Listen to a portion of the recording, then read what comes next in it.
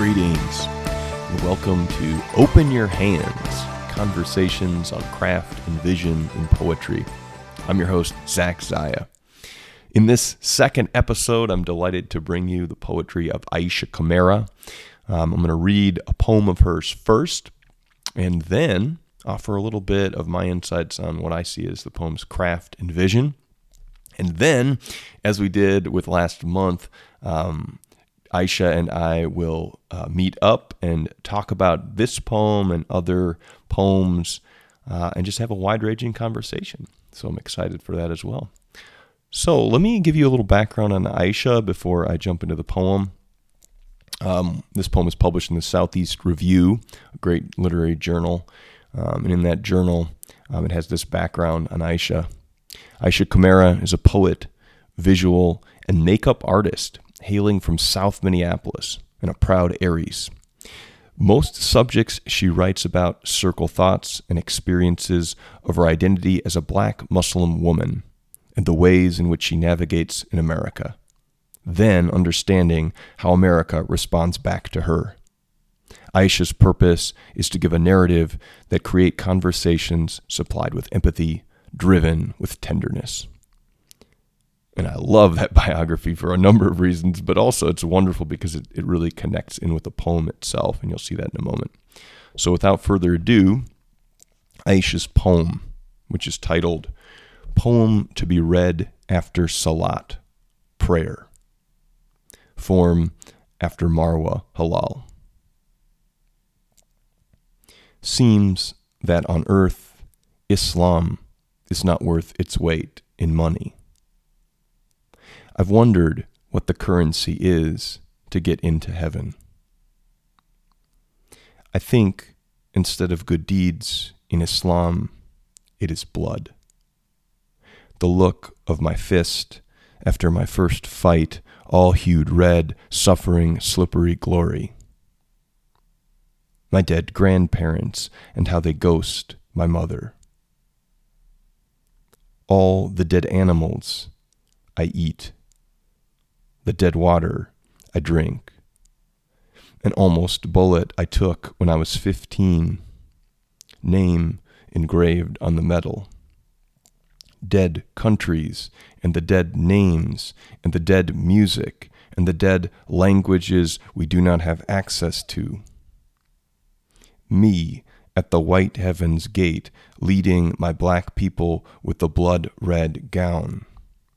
Cerberus collared at my feet. I am challenging a white god to come down and see me. Training his angels to make grenades. Shaking left hands with shaitan, pressed our cheeks together in greeting him. Solid blood, bony rattlesnake, sin next to my jaw.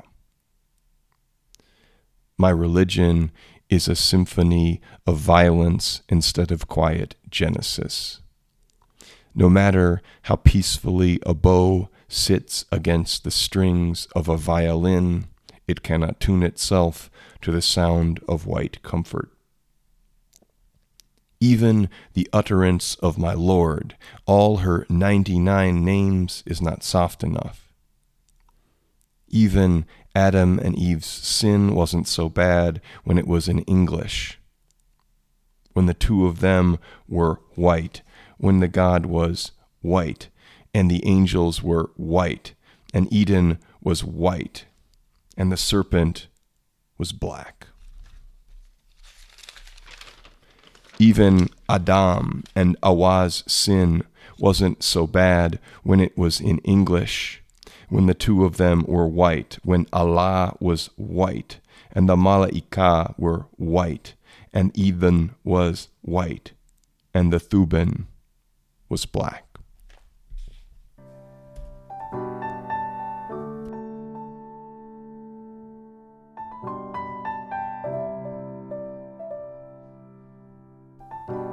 So I was just reading Isha Camara's fantastic poem to be read after Salat, prayer. And I'd like to say a little bit now about a feature or features of the poem's craft and a little bit what I think about its vision. And these are very much provisional remarks, and they're really meant to be instigators for dialogue between Aisha and me. So Aisha, when you hear this, if you're like, no, Zach, that's not what I meant, please don't hesitate to engage with me in dialogue, because I want to make sure I understand this poem, and the listeners get to know it more deeply. So let me just start with craft first. So one of the things that struck me right away, and I should just say up front, so Aisha is actually a former student. I taught Aisha when she was a ninth grader, which is amazing to think about. I think it was about 10 years ago. And she visited the classroom and talked about this poem. And I remember something she said was that in the Quran, you read right to left instead of left to right. So if you look at this poem on the page, one of the really distinctive craft elements is that it's written right to left. So you might have heard me like rustling the pages as I was reading. I actually copied it out word for word so I could read it left to right, right? But when you look at it, the poem actually makes you read it in that way if you're going to understand what's happening. And so I believe that this, when it says form after Marwa Halal, I looked Marwa up, a fellow poet.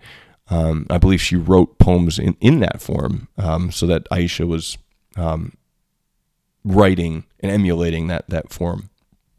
So that's really striking. And then one of the questions I had in my mind as I was, kind of copying out the words word by word and then reading the poem aloud, I thought, okay, what's Aisha after? And then I thought about the title and that this is a prayer. And so it makes sense then in the Muslim tradition that it would be written in the way the Muslim scriptures are written. And that I feel as a reader that elevates what the poem is. It elevates it into like scripture in a real sense. And I think that's part of the power of that. So that's just something I noticed in terms of craft. And I think it really dovetails nicely with the vision of the poet herself.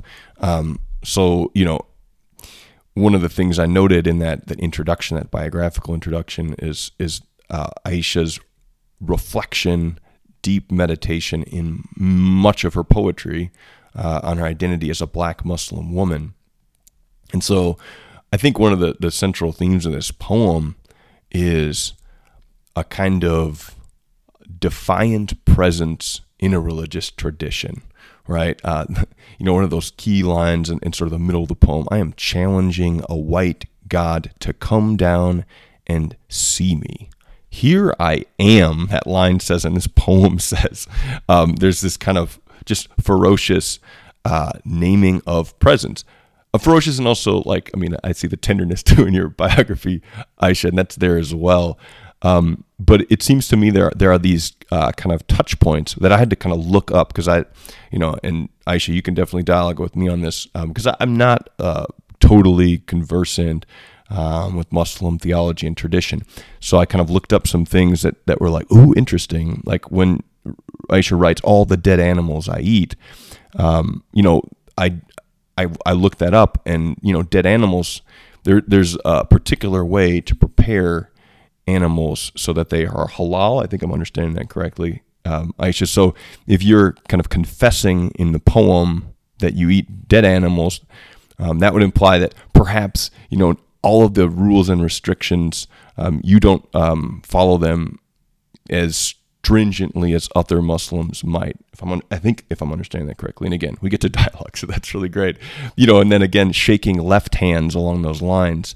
I looked that up, and it sounds like typically the left hand is not for shaking hands in many Muslim communities.